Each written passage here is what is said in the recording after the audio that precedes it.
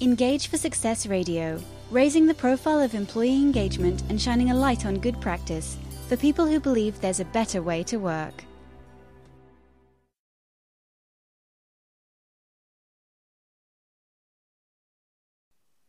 Good afternoon and welcome to Engage for Success radio show number 378, how to put a sound progressive wellbeing strategy into place. Today, we're going to be talking about the practical things managers can do to support the wellbeing of their people. I'm Jo Dodds, your host for today. I'm an engagement consultant working within the Engage for Success core team. The Engage for Success movement is an inclusive movement committed to the idea that there is a better way to work by releasing more of the capability and potential of people at work. We spread the word about employee engagement and shine a light on good practice, inspiring people and workplaces to thrive. And we're widely supported across the UK, involving the public, private and third sectors. If you go to our website, engageforsuccess.org, you can use the link at the bottom of the page to join our newsletter list, and all our social media links are there too. My guest today is Jane Sunley, who's business author and founder of Purple Cubed and co-founder of Korero. I think that's how you pronounce it. Is that right? That's right. This Lovely. Is new stuff. Aha. So welcome, Jane. Great to have you with us. And this is your second visit, I think, to the show, isn't it? Yes, thank you for having me back. Lovely. So tell us a bit about who you are and what you do, and who Korero are. Yeah, okay. So, why wouldn't you start a new business in the middle of a pandemic? Anyway, who am I? So I've been consulting in the employee engagement area for about 20 years, and I am a very pragmatic, outcome-focused consultant. So I'm probably a bit different from some consultants you would have met, and maybe the same as some others. But for me, it's all about like practical, workable solutions. What can we do to get from A to B, to get people engaged and therefore retain them and get the productivity levels up and so on. My company started out as a consulting business, and then now 2/3 of it are tech, which is some tools that we invented to kind of keep our good works in place. And the tech has sort of grown and grown and grown and gone a bit crazy. So we've decided that we are now in 2021 going to hive it off into its own business and completely reinvent it for probably about the 5th time. So that's what I've been doing, really. I do loads of other things, but I'm not going to bore you with them. If you're that interested, you can go on my LinkedIn and it will tell you what I get up to. Lovely. So thanks, Jane. And I think probably, given we're right in the middle of the pandemic still, and no sort of light at the end of the tunnel almost, maybe it's a little flickering light, a candle. It would be good to sort of get some idea of your thoughts on how this sort of last sort of 9 to 12 months has really impacted within organisations, given that we've had the sort of pandemic, and well-being has been something that a lot of people have focused on, I think almost more so than ever, because it's been so vital. What have you been saying? I think there are, no, we don't feel like it at the moment, but there are silver linings from this pandemic. And one of them is that there's been a lot more emphasis on looking after people, hopefully. The downside is that the pandemic, there are 3 times more people having between moderate and serious mental health issues now than there were before the pandemic. So, of course, that blots out any kind of silver lining. But in the long term, I do think people are thinking more strategically about this, and they've stopped just kind of putting in the odd initiative and ticking the box and hoping it's going to be all right. Yeah. There's lots to learn. We've all had a massive crash course in resilience, which, again, in the longer term will serve people well, because we've had to. We're right at the beginning of this, and I was saying, it'll only be 3 weeks and we'll all be fine. And, it's been months and months and months, and people have moved mountains they never thought they could even approach, never mind actually achieve.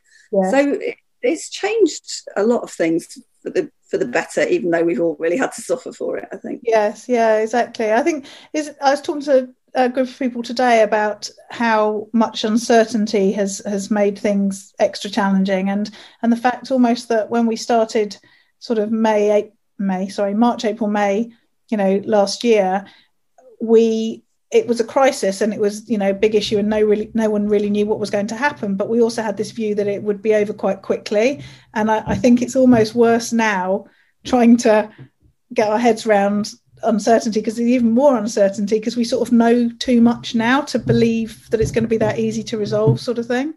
Yeah, I couldn't agree with you more. I think it's just that we don't think that it might be opening over in 3 months or 6 months or whatever. We don't think about that, do we? So, I think we've all learned to be a lot more pessimistic than we were perhaps 10 months ago, perhaps. Yeah, exactly. And we spoke to Peter Cheese, the CEO of the CIPD or chief executive, I think he is, at an Engage for Success board meeting right at the beginning, so probably sort of April time. And I remember him saying that the sort of biggest priority at that moment for HR people was well-being, and that there was a massive focus, across the board, sort of thing.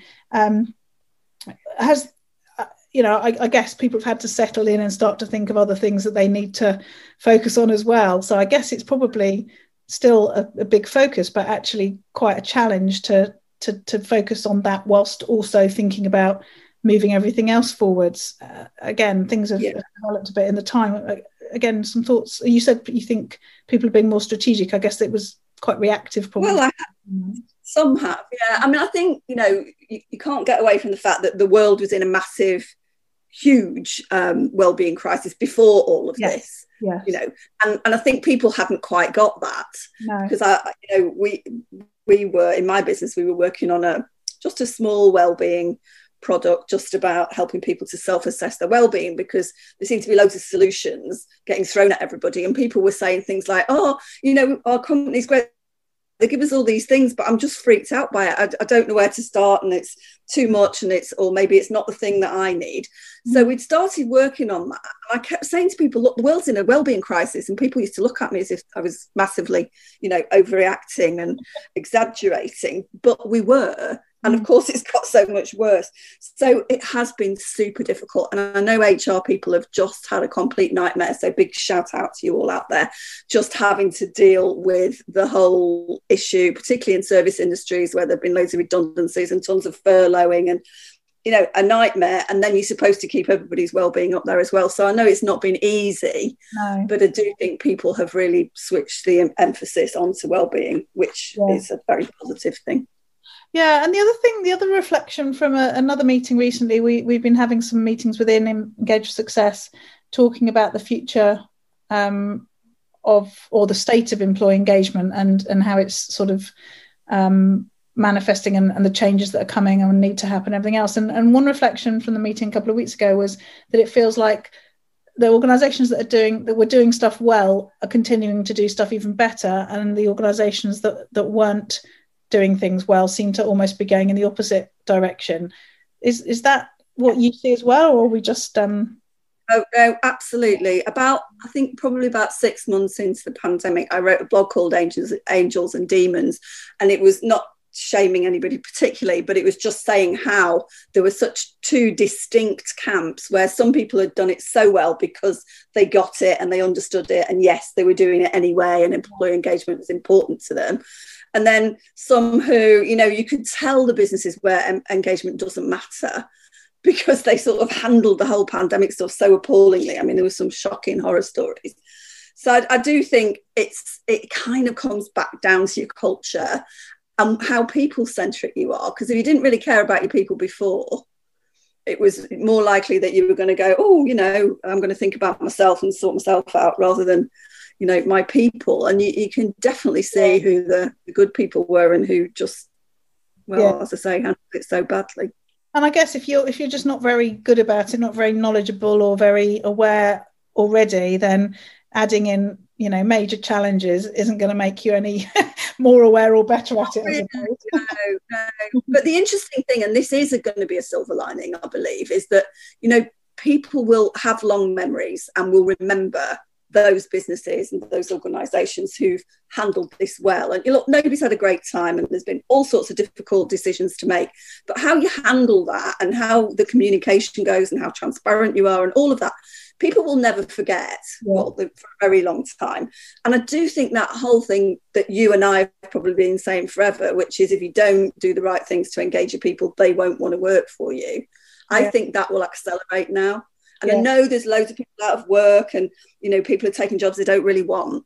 But, you know, if a few years from now, a couple of years from now, if you're not a nice place to work, people won't want to work there. No, exactly. I think people will be a lot more discerning. Yes, I remember one of our first thought and action groups when we first sort of went live was our barriers group. We've had a few iterations of it since, but I'm trying to think who was involved. It was Alex somebody, and I'm really sorry that I can't remember your name.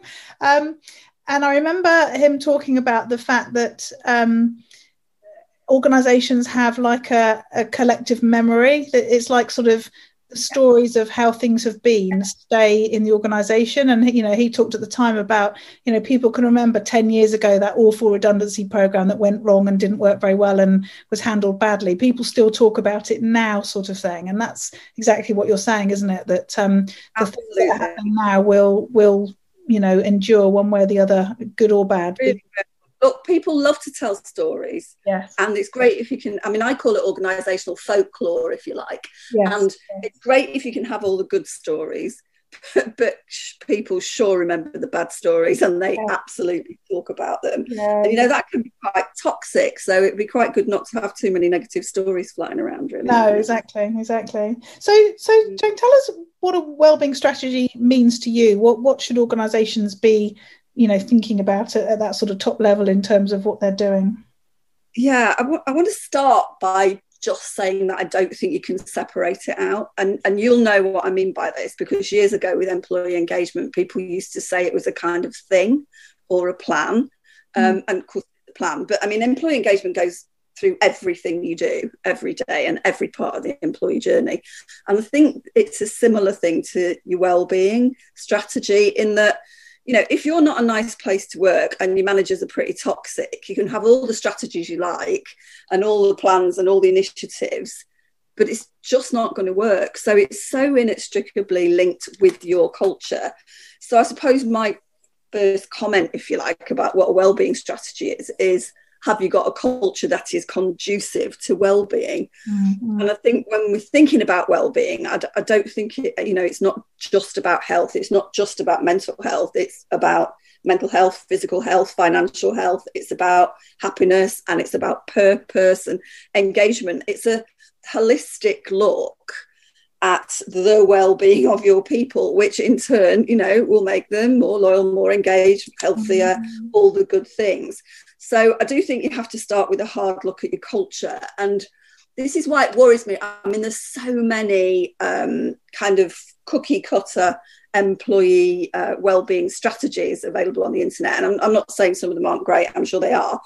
But you can't have a cookie cutter approach in the same way that you couldn't to employee engagement. Mm. So for me, it's about finding out where you are now.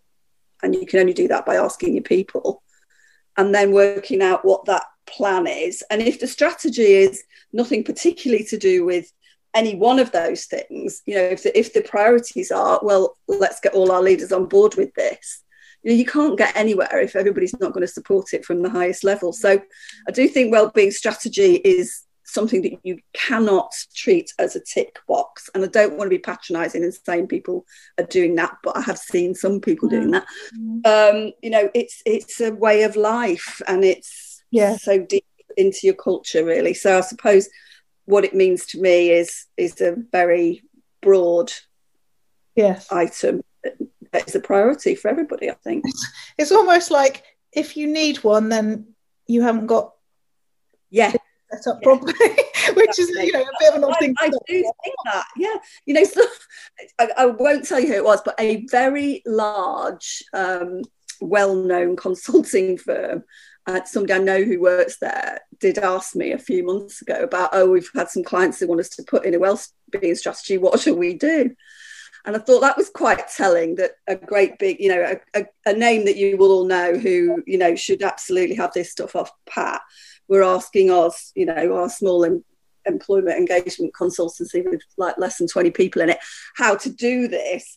Yeah. I sort of said, well, you know, if you don't know how to do it, I don't think you should go and take the work, because you've got to understand you can't just get a model and stick it in and go, there's your wellbeing. And this is where consulting goes wrong sometimes. You know, if you try and put standard stuff in the same way that every person's an individual, every company is an individual, and it's got its own culture and its own ways and its own folklore and all of that.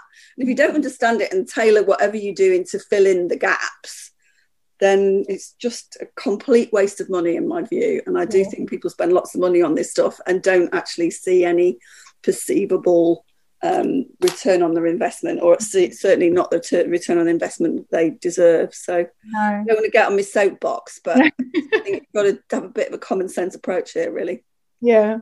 So where do you think organisations are going wrong? I think that there is this like initiative-itis thing.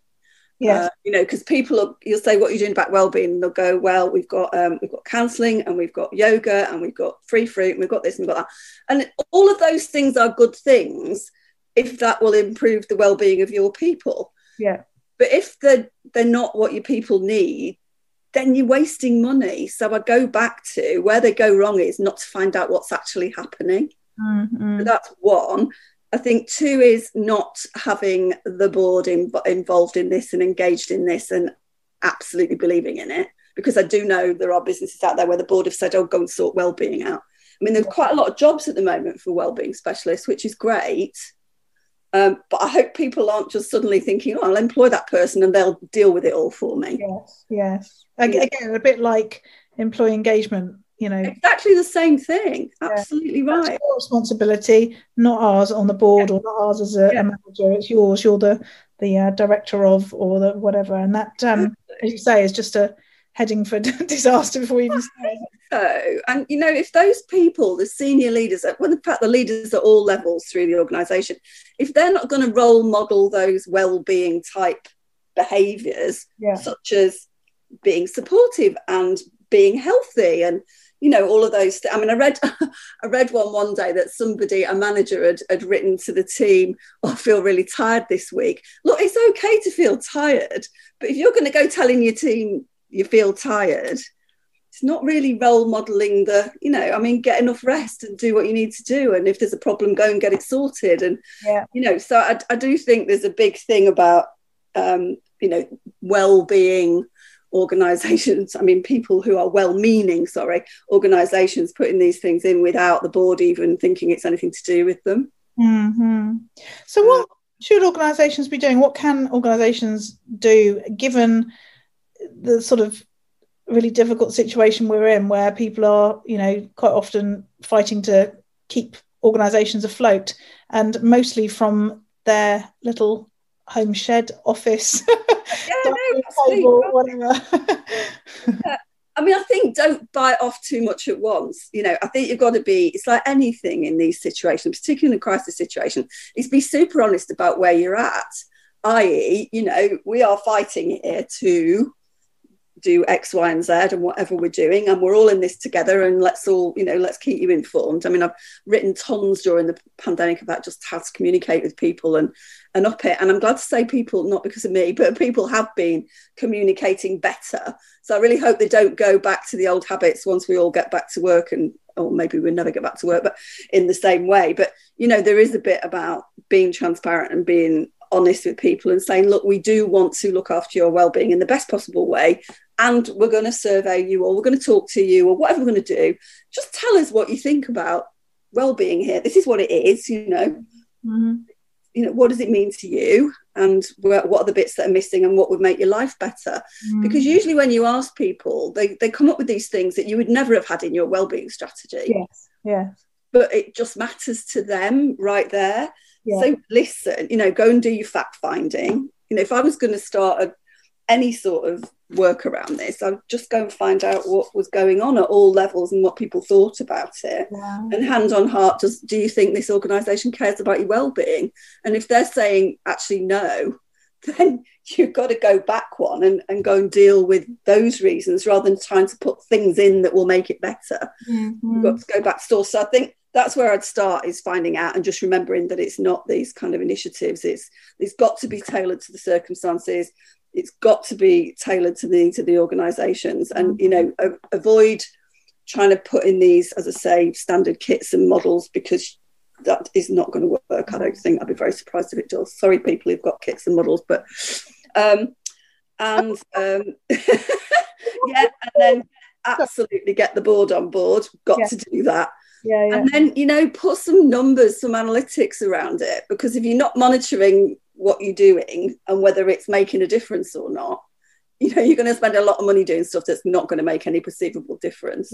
Yeah. So I think there has to be some sort of simple metrics, analytics, whatever. Not that people have got to keep reporting in, automate it. There are loads of things out there that you can do.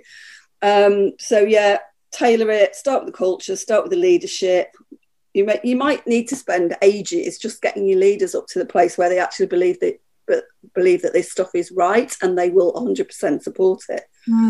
Because there are still, there are great leaders out there, but there's still a lot of toxic bosses. Yes, yeah. I wonder if so one of the things I always bang on about is treating people as individuals, which is one sort of element of being a really good engaging manager.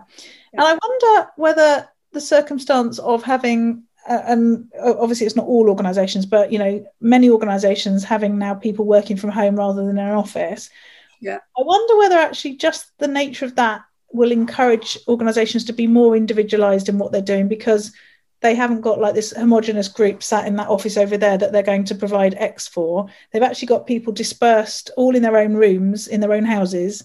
And so sort of naturally there's an individualisation of it, whatever that it might be. I don't know. Have you seen any of that? I think there are definitely two halves of that. There are people who have said, yes, actually, they are all over the place, and we need to, think about the individual aspects of it. And some people are doing that quite well.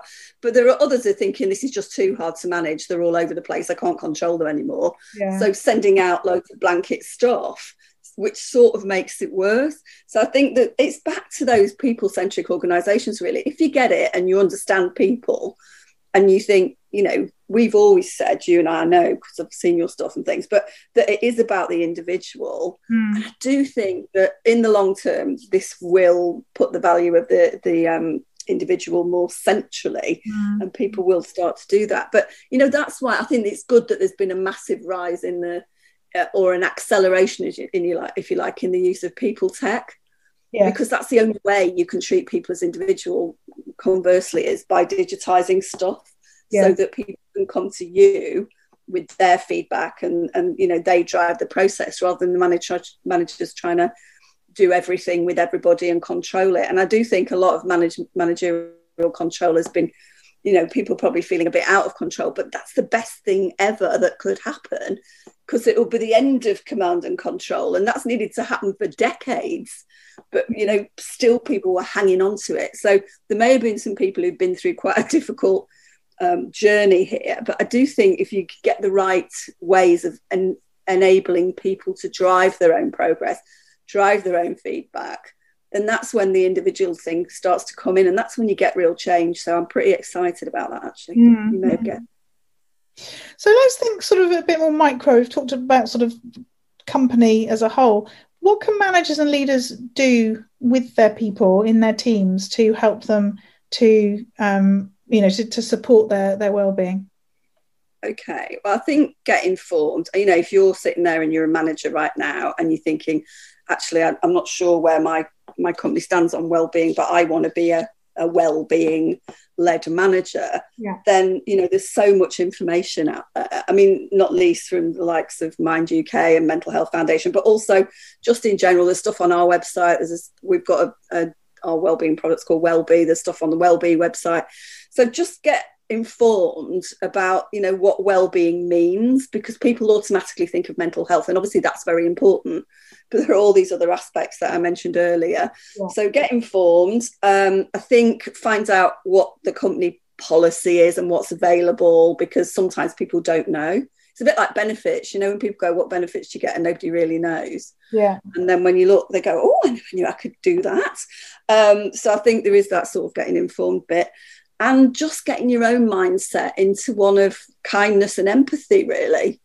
Because, if you're thinking you're always in conflict with people and, you're always defensive and you want to control them, it's probably quite hard for you to be a well-being centric manager. So I think work on things like trust and relationships and make sure that purpose is clear, as in a company, but also in your department and your team. What are we here to do, and how are we all contributing? Because these are all engagement things, but as I say, it's just linked. It's the same sort of thing. And, you know, make kindness a subject that you put some priority on, and talk about those things.